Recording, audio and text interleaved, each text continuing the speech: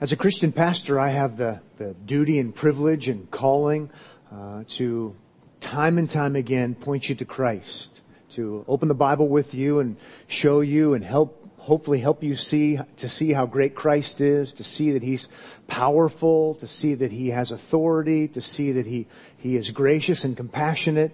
All of that seeking to have you trust Him. My calling, among so many other things, primarily is to help you to see Christ for who He is so that you might trust Him. And if you trust Him, to have you trust Him more. And to trust Him even more. That's what I do. And we do this a lot. We do it weekly. Sometimes more than that. To see Jesus for who He really is so that you might trust Him. Well, today we have yet another great opportunity to see Jesus' trustworthiness, because we'll see Jesus curing the incurable, and we'll see Jesus raising the dead. Now, what's kind of strange right now is I see no enthusiasm. I predicted that. If I were sitting where you're sitting and not preaching this sermon, I would have been just like you. You would have been more excited if I would have said, we're going to have open mic this morning and everybody's going to tell us what they barbecued this weekend. Oh, wow. Edge of my seat. What was it that we had? Or maybe I could talk about something like that. That's exciting. But the reality is we do this so often, and you've heard it before. We gather like this, and I stand here and say, today we're going to look at the historic account where Jesus cures the incurable. And we go, when reality is He cures the uncurable, and we're going to look at a historic account of that. It's like edge of our seat kind of stuff in reality. Or then to follow it up with something far bigger than that, to say, oh, today we're going to talk about how Jesus, and we're going to look at the historic account, how Jesus of Nazareth raised someone from the dead. Say, what? Are you kidding me?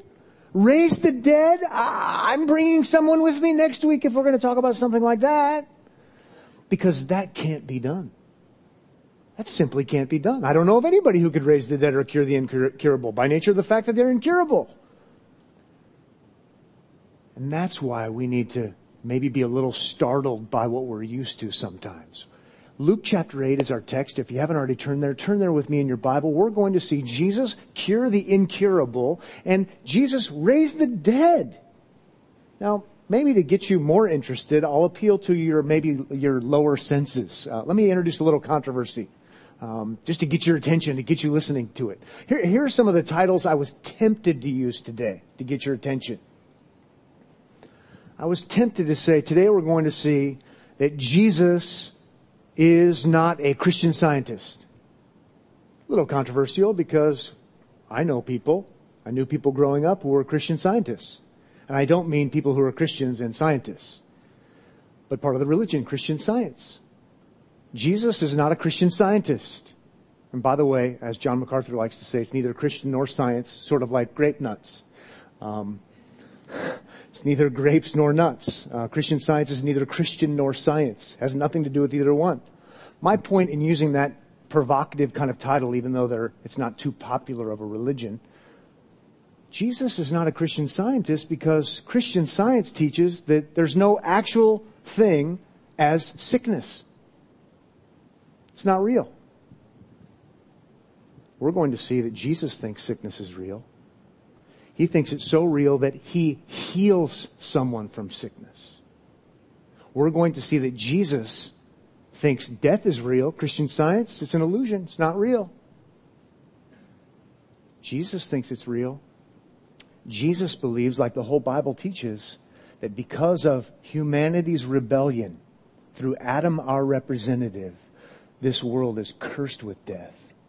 And death is real. And Jesus is going to really, physically raise the dead. We're going to see it right here in this historic account. I was tempted to say, sermon title, Jesus is not a Gnostic. Gnostics believe that spirit is good, physical, matter, it's bad. So all that's important is the spiritual, and the physical is not important. It's bad or it's irrelevant at best. We're going to see that to Jesus, spirit is good and important. Matter, physical, is good and important. Remember, Christianity teaches the incarnation of Jesus. That He came to earth, born of a virgin, physically, actually one of us, part of the human race, so that He could represent us, so that He could live for us, so that He could atone for us, so that He could be bodily raised from the dead. And here we're going to see Jesus caring about people spiritually, absolutely, but caring for people physically. You should be glad because you're a physical being, regardless of what Gnosticism might teach you. My aches and pains remind me that I'm not a Gnostic. You should be glad Jesus raises the dead physically. And I'm thankful because my time's limited and I want a Savior who can resurrect me physically. I was tempted to say today's sermon should be entitled, Jesus is not a Darwinian. Jesus is not a Darwinian. Darwinism teaches progress through death. Progress through death. Jesus doesn't see a sick person and say, isn't this wonderful? If we just let this go, she'll die, and that's progress. Let's have a party. A young girl who's 12 years old dies, and Jesus doesn't say, let's have a celebration. I'm a Darwinist. Progress through death. The Bible teaches, and Jesus would have believed and believes, death is a result of human rebellion. It comes from God as an act of judgment. By the way, no one, I shouldn't say that. That's an overstatement. Never say always and never. Anyway, I just violated the rule. But you know how it goes. There are very few rubber meets the road Darwinists. At least not at funerals. Can you imagine if I officiated a funeral and said, I just want you to know, dearly beloved, we're gathered here, and isn't this a wonderful thing that your mom just died? Progress. Those would be the last words I would speak if anybody in that family had any backbone, right? This is not a celebration of progress. This is a horrible thing. We say sometimes, well, it's just natural. No, it's not. It's a result of rebellion which brings death. The wages of sin is death. Jesus didn't see this as progress. Jesus, as the hopeful Savior, shows that He can undo the mess that isn't progress, and He can bring restoration, and He can bring resurrected life. It's awesome. Well, I won't go on with my sermon titles. Maybe one more. I thought about saying Jesus is not a theological liberal. Truth were to be known, I actually thought about putting denominational names in there, but I'm way above that. And what I mean by that is churches that don't believe in supernatural things. Jesus was not a naturalist. Jesus was not a theological liberal who didn't believe in resurrection, didn't believe in supernatural healing. He most certainly did because He did them. He absolutely does them. He believes in the supernatural. He's not saying, well, we know that this can't be true because we can't produce it in a lab. He cures the incurable because He's extraordinary. And you can trust Him for extraordinary things. He raises the dead, though no one can raise the dead. It's sort of the point. If He's the one and only Savior who you can trust in for resurrection, it just makes sense. Well, all of that to say, the message today is about Jesus restoring health to someone who couldn't be helped by others and raising the dead bodily. And it's designed to help you and help me and people like us to see why Jesus is worthy of your trust. Why He's the one and only worthy Savior.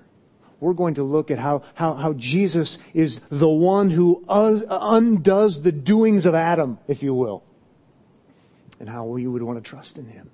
And I can't wait for us to see the trustworthiness of Jesus yet again.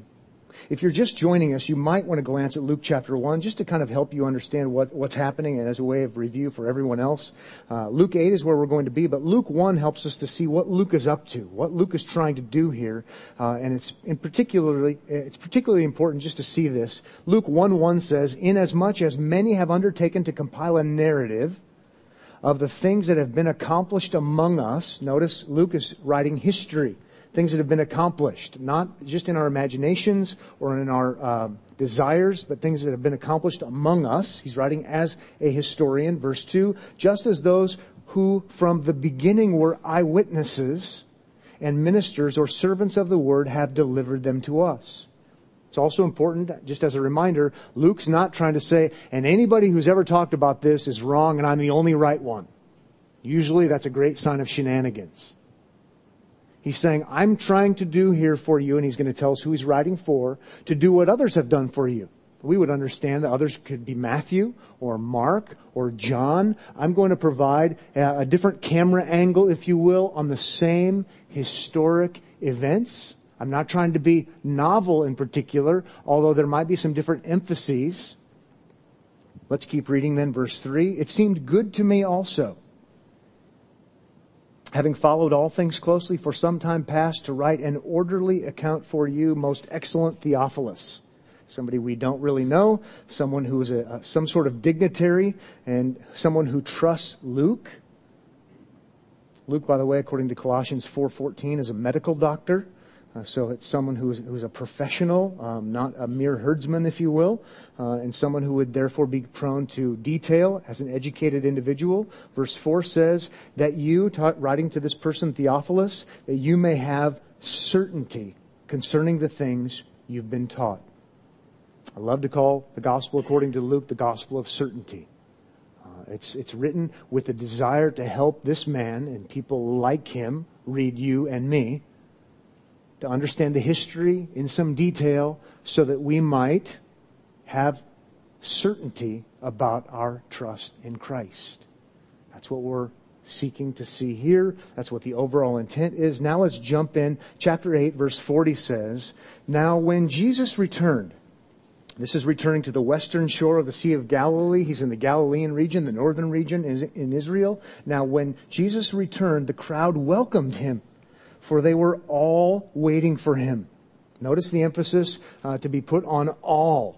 At this point in time, when you read through the gospel narrative, Jesus is popular. The word is out about Jesus. He's helping people. He's feeding people. He's doing things that others can't normally do. He's gracious. He's kind. He's willing. And so people are on the Jesus bandwagon. You probably would be too. I probably would be too.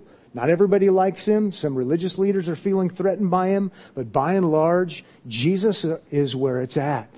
And so there they are following him. Verse 41, "And there came a man named Jairus, who was a ruler of the synagogue." A ruler of the synagogue is someone who oversees, who provides leadership of the synagogue. What's a synagogue, you might ask? Or you might not ask, but I think it would help to understand. Realize that down in the south you have the temple, okay, Jerusalem. But not everyone can go to the temple as much as they would want to. And they still want to worship, and they still want to gather with the people of God. They still want to hear the word of God. They still want to have fellowship together and pray together. And so we might say they're satellites. They're synagogues. And so they would gather together, and they would gather together for, again, they would recite the Shema. "Hear, O Lord, the Lord our God is one," Deuteronomy chapter 6. And people would do that, and people would pray together, and they would read the scriptures or have it read, and then someone would expound upon the scriptures. And not altogether different from a worship service that we would experience. This man is a ruler. He's in charge. He gives oversight. He gives guidance in the synagogue. And falling at Jesus' feet, it says, he implored, he begged. He begged him to come to his house. 42 says, "For he had an only daughter, about 12 years of age, and she was dying." 12 years old, first century, Palestine, prime of life? Pretty good guess. About marrying age? Pretty good guess from what we know historically. And it's his only daughter. Okay, so he knows about Jesus. Maybe firsthand, maybe by reputation, maybe both.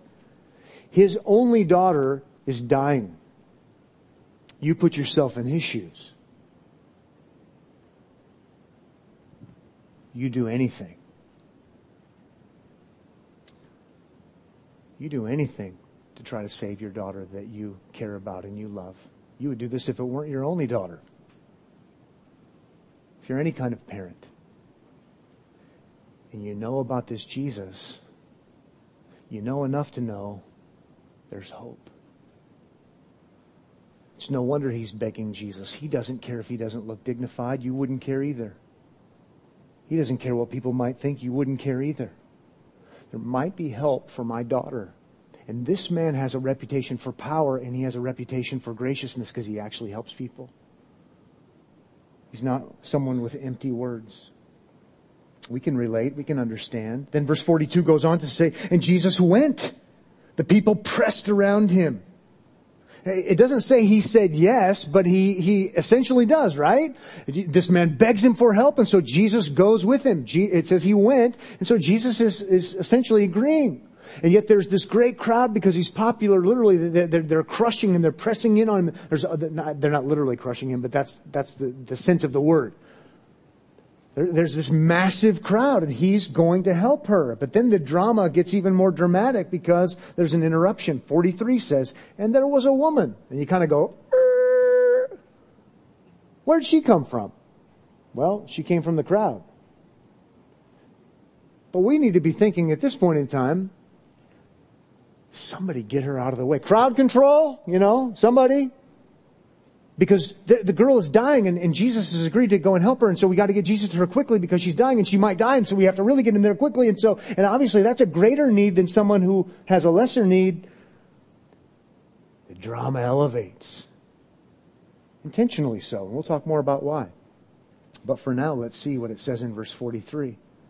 Again, and there was a woman who had a discharge of blood for 12 years. Some sort of hemorrhaging problem. Female bleeding kind of problem. It's unstoppable. It goes on to say, and though she had spent all her living on physicians,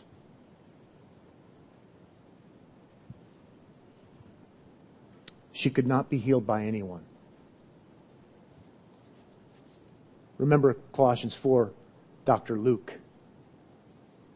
Just makes it all the more interesting. This writing the historical narrative. No doctor could help her. Now, if you're this woman, or if this were happening now, you'd say, that's hard. That's difficult. Some of you who struggle with chronic kinds of issues say, it's miserable. If I would have been living then, or let's reverse it, if Jesus were living now, and I know that he's a willing kind of Savior. He's powerful. She wants help. We can get it. We can relate to that. But now go back and put it in that culture, Jewish culture. Not only are you miserable physically, you're miserable emotionally on a different level, not just because of the physical. Because, according to Levitical law, you're in a constant state of ceremonial uncleanliness. We're not going to go to Leviticus and trace all that down, but you couldn't worship the way your friends worshipped.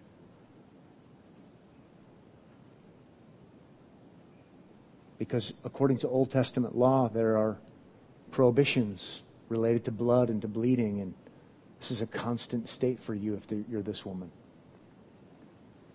And so she's miserable on the physical side. She's miserable on the social side, the societal tied to the religion. She's just been longing to worship with her friends and have fellowship with her family as they would worship God.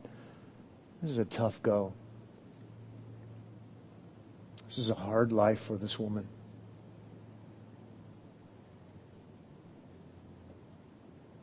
Mark's account's a little harsher on the doctors. Mark 5:26 says, who had suffered much under many physicians. And it ends by saying it grew worse. Maybe Luke's looking out for his own and doesn't throw all the doctors under the bus. I don't know. Both say the same thing and both are telling the truth, but Mark's a little bit more blunt about it.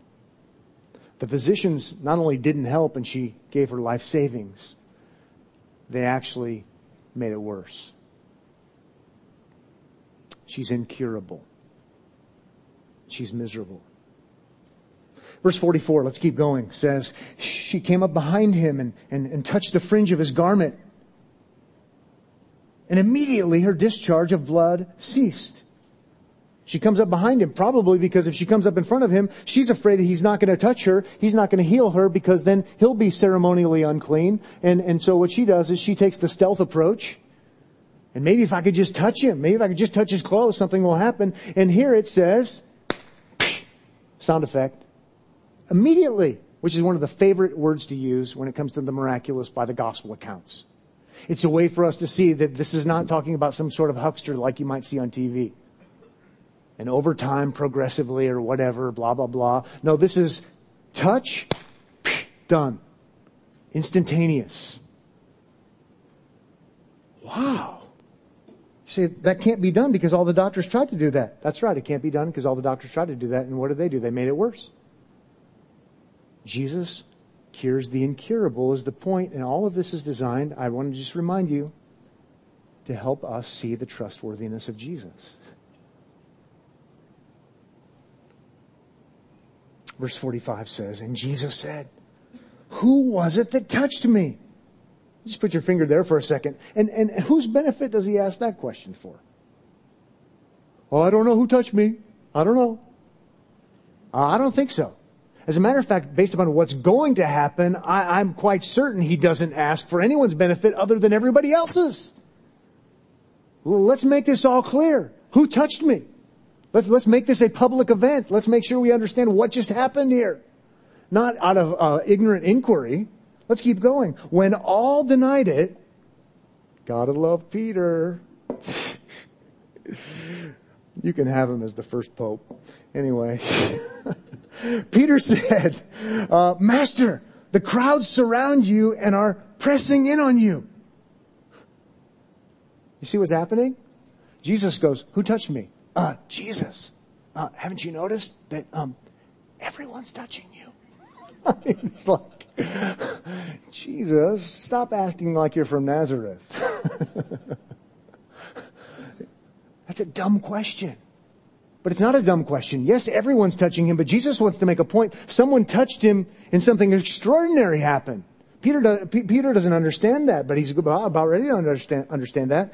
And I'm about ready to speak English. Verse 46 says, but Jesus said, someone touched me, for I perceive that power has gone out from me. 47 says, and when the woman saw that she was not hidden,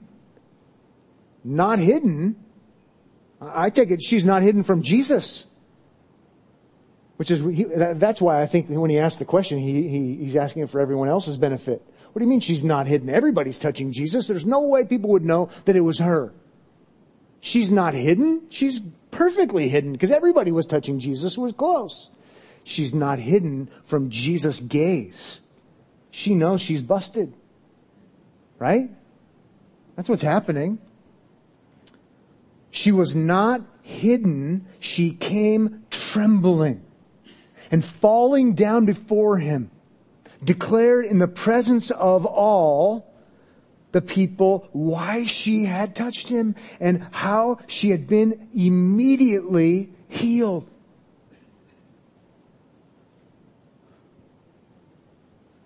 Miraculous, immediately.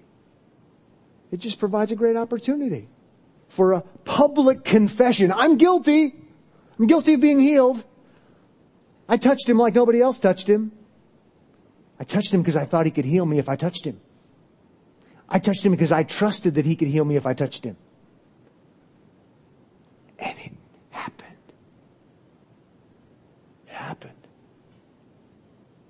It's great. Verse 48 says, and he said to her, daughter. How about that? Daughter. Closeness. Here's a woman in the culture that few people wanted to be close to. Few read, none, at least publicly. Because she was ceremonially unclean.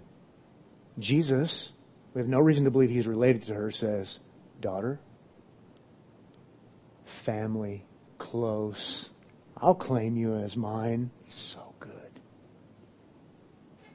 Nobody wants to claim her. He claims her with familial language. It's awesome. And then he says, your faith has made you well. Go in peace. Your faith has made you well.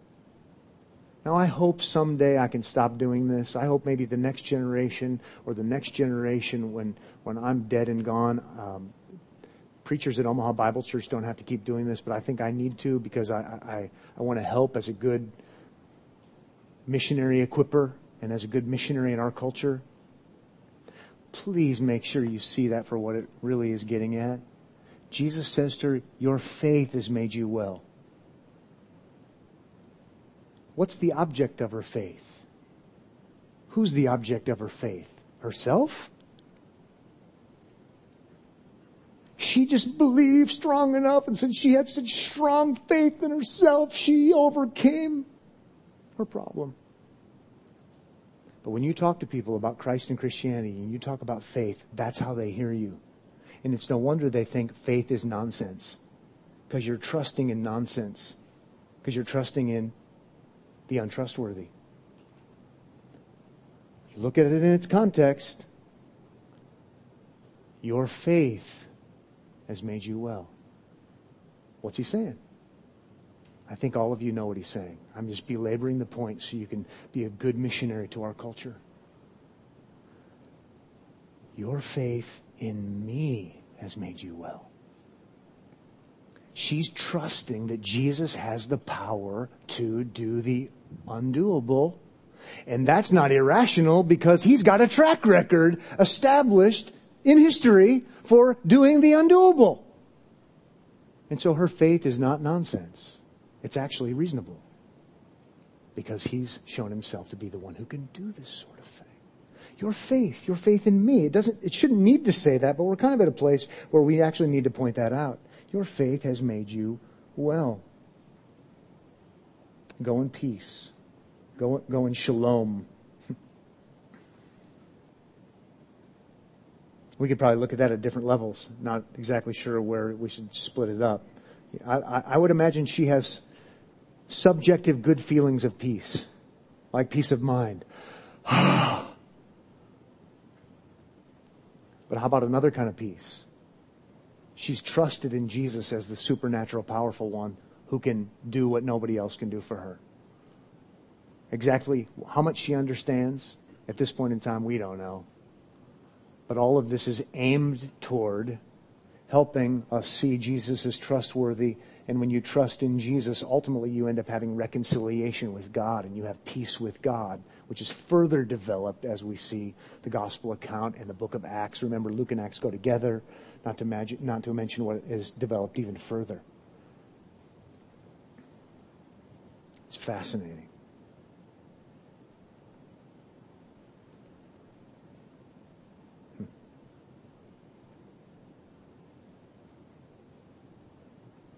I just want to pause to encourage you, remind you of the obvious. Jesus is trustworthy. You should trust him. Faith means trust. Jesus is trustworthy. You should trust him. As you suffer on all different sorts of levels, because you do, some more than others, some more pronounced than others, some chronically, some not so much. You've got to know Jesus is trustworthy. Jesus isn't here on earth as he was then. Let's not confuse categories. Jesus ascended. Jesus is at his right hand, the right hand of his Father. He sent His Spirit until He returns again. We read from 1 John chapter 3 earlier, when we see Him and I'll be made like Him, we'll be glorified in the future. But He came to earth to do this sort of thing for people like you and people like me, so that we would know that He is trustworthy amidst our suffering, so that we can ultimately, because the story's not over here in Luke chapter 8, ultimately look forward to the Christ who is going to return following His resurrection and bring us not only reconciliation with God, but restoration, including physical restoration. And so we look at historic accounts like this and we say, Jesus can do this. He can do this. Now remember, this woman died. There's no reason to believe that she lived forever. There's every reason to believe she suffered in other ways later. But she could trust Jesus for ultimate restoration and ultimate healing, because He proved that He was trustworthy by what He did for her and for others. And I so badly want you to get that. He's a trustworthy Savior. He's a trustworthy restorer.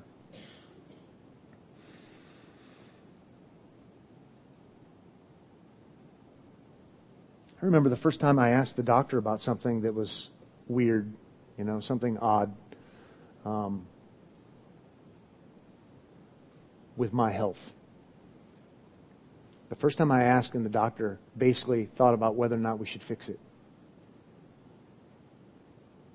It was so shocking to me. It was like the first face-to-face kind of from a doctor, my mortality. Is it worth fixing or not? He's already thinking about me dying. How dare he? Because as a kid, you're growing up just thinking, you break something, you get it fixed.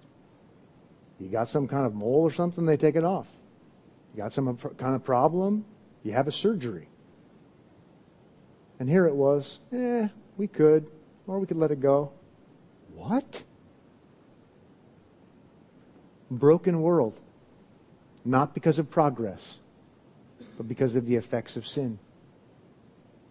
Jesus showed us while He was on earth, with historians writing, multiple camera angles, not just one guy who, had some kind of weird vision, multiple angles, that He is trustworthy to bring not only spiritual reconciliation, but physical restoration. He's worthy of your trust. He's worthy of your trust as a holistic Savior, because we're holistic people. Let's move on now. All of a sudden, we're back to what first came up in verse 49. While He was still speaking, someone from the ruler's house, that elder from the synagogue, from the ruler's house, came and said, "Your daughter is dead. Do not trouble the teacher anymore." For those of you who like to be technical, is dead. Your daughter is dead. Perfect tense Greek word. Has died. She has died and she's staying dead. And you think to yourself naturally, oh no. If only, and what about, and now this dad has no hope anymore. And the girl certainly has no hope, and her family has no hope. And if only Jesus would have said, I'll take care of the most important thing first, the most time-sensitive thing first, and then I'll do that, she could have maybe lived, because Jesus has power. She's dead. Jesus has made a tragic error. Or so we might think. I mean, what happens when you go to the ER? I mean, the person with the gunshot gets in before you if you have a cut on your finger. Right? For all intents and purposes, Jesus should have helped the dying girl first. The other lady's had the problem for 12 years. She can wait however long she needs to wait, and Jesus could handle it that way. Moral of the story is when you go to the ER, lie. No, it's not really the case. This looks dumb. This looks errant. But what it really is an opportunity for Jesus to show that He's in charge, He's in control. And if He can raise the dead, let me give you an opportunity to see how I do it. That's what it is. What looks unreasonable, what looks like not the way we would do it. How about that? It's not the way I would do it. It's not how they do it in the ER. It's the way He does it. Because it provides a platform for Him to help you and to help me to see that He doesn't always do things the way we would want them done, but also to show that He's trustworthy. He can do the seemingly undoable. How about verse 50? But Jesus, on hearing this, answered them, "Do not fear, only believe, and she will be well." Something you might not see in your English translation is the fact that believe is a command. Do not fear, only believe. It's called an aorist imperative, and it packs a punch. Do not fear. Believe. Believe. And again, once again, it's pretty obvious. It's not believe in belief. It's believe in me. You need to believe in me. You need to trust in me. You need to have your confidence in me. I can do this. I didn't need your counsel. I didn't need your lecture. I didn't need your rationale. You can count on me. So therefore, strongly he says, do. Verse 51, and when he came to the house, he allowed no one to enter with him except Peter and John and James and the father and mother of the child. Why? We don't know. Verse 52 says, and all were weeping and mourning for her. That at least tells us something important.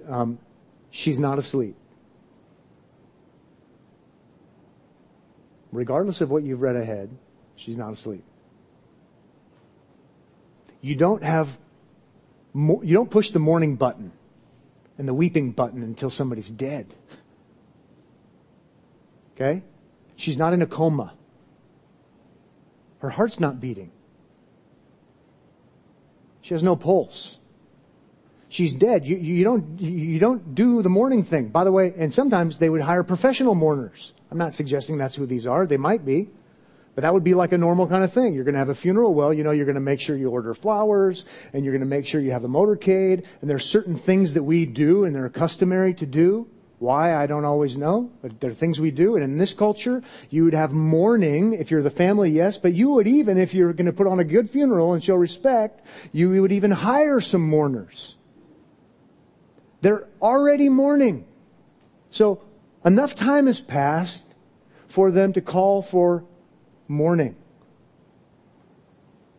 She's not dying. She's dead. But then if you keep reading in verse 52, I'll sound like a contradiction. But he said, do not weep, for she is not dead, but sleeping. And I really hate to be the one to correct Jesus, but she's not sleeping. She's dead.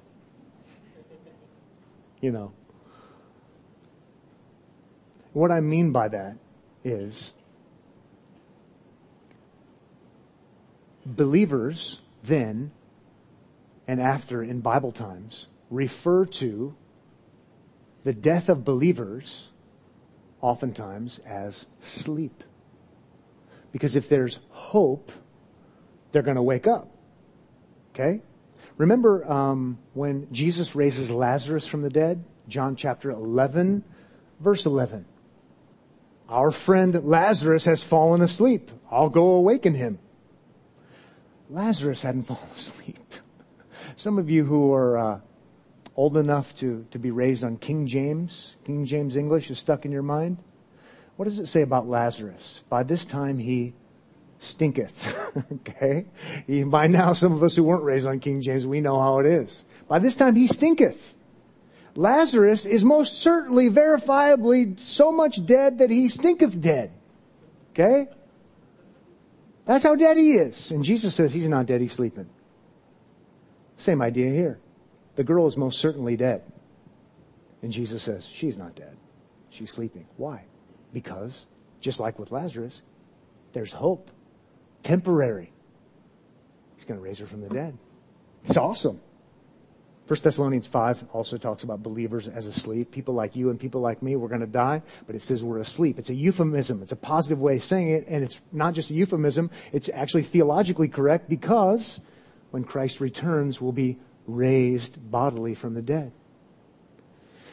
Look what it says in verse 53 as we wrap this up. And they laughed at him. What a contrast. They were mourning, and now they're laughing, knowing that she was dead. Verse 54 says, look there with me if you would. But taking her by the hand, he called, saying, Child, arise. And her spirit returned, and she got up at once. That's just like our verse 44. Immediately, at once. It's supernatural, this happens. Then it says, and he directed that something should be given her to eat. I've always found that fascinating. Why did he do that? A good guess is to show that she's completely, entirely, and absolutely healed. It's not, well, you know what we need to do is kind of get her to the next phase, and then we'll introduce some liquids, and then we'll introduce some solids. No, dead. Fix her a meal. Fully restored. Supernatural. Undoable, but he does the undoable. 56 then says, and her parents were amazed. It's not the norm. This wasn't happening on a daily basis. This wasn't norm even when Jesus was around. They're amazed. But he charged them to tell no one what had happened. We see that tension going throughout the gospel accounts. Sometimes Jesus, just with the account we looked at a couple of weeks ago with a demon-possessed guy. Go tell your people. Don't tell your people. No doubt because Jesus is in charge and orchestrating. Ultimately, he's going to the cross. Ultimately, he's giving himself up to be crucified to atone for sin. Ultimately, how about this? He's not on planet Earth in the first century to raise all dead people from the dead. Or he would have done it. Ultimately, when he was here on earth, he wasn't trying to keep the Christian community healthy. Or he would have done it. Make sure you understand that. He was here to show that he really is the Savior. He really is the one who undoes the doing of the first Adam, which means he's really here to undo the curse that's brought because of sin. That's why he's here. That's exactly why he's here, to show he's trustworthy. He's trustworthy. We won't take the time to go there, but if you want to jot down 1 Corinthians 15, verses 20 to 23. Also Luke 4, Isaiah 61. Just important passages that have to do with the fact that Jesus himself will go and die on purpose. And Jesus will be bodily raised from the dead on purpose. And then there's that great promise. He's referred to as the first fruits of those who have fallen asleep. He's talking about believers. He's talking about all believers. Believers like you and believers like me. That's what we celebrate at Easter. We celebrate the resurrection, the bodily resurrection of Jesus. Why do we celebrate it? Well, because he, being raised from the dead, is the first fruits of all of us, and we'll be raised from the dead. And if we're trusting in him, the one who has the power to raise other people from the dead, and then he himself said, if you destroy this temple, I will raise it up in 3 days. And he did. Here we are again. He's trustworthy. He's trustworthy. All of these other resurrections, all of these other healings were for us to know that he can do it, that he's willing to do it, and then he gives himself up, and then he is raised, and then we're called to trust him. To trust him. It's amazing to think about. And then you read the book of Acts and you see the further development of these things, and there's the call again, echoing Jesus' call, believe on the Lord Jesus. Acts 16, and you will be saved. Saved from what? Saved from your bad health.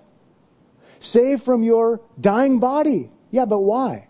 Because you're part of a fallen human race in Adam, saved from the judgment of God. But He's a holistic Savior. Saving you spiritually, reconciled to God, absolutely, but saving you as a whole person, because God is the one who made the world, made human beings, physical and spiritual, and says, it is good. And Christ Jesus brings restoration.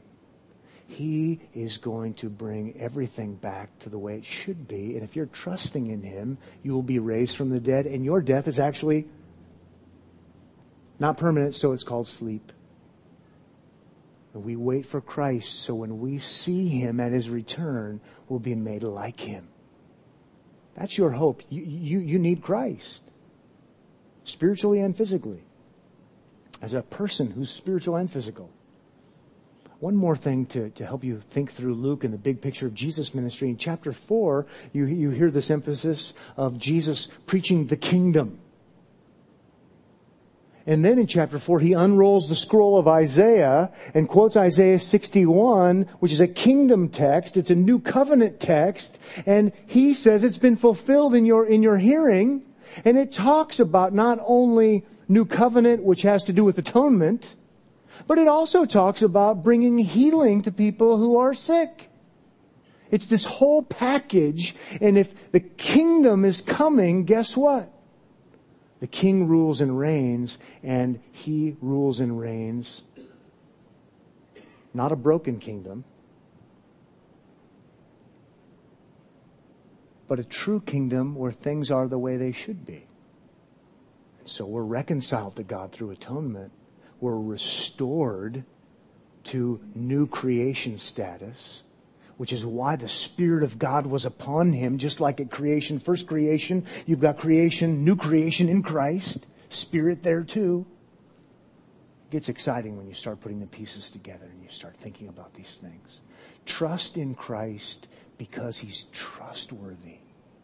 Father, thank You for our time this morning. Thank You for this foretaste that we have from history when Jesus was on earth.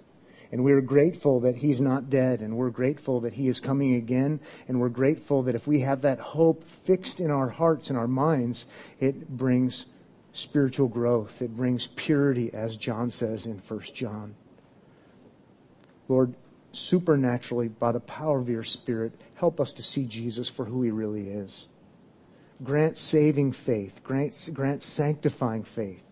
That Your people might be built up in the faith. That we might find ourselves responding in gratitude and thanksgiving. That we wouldn't be able to help from opening our mouths and speaking well of Jesus.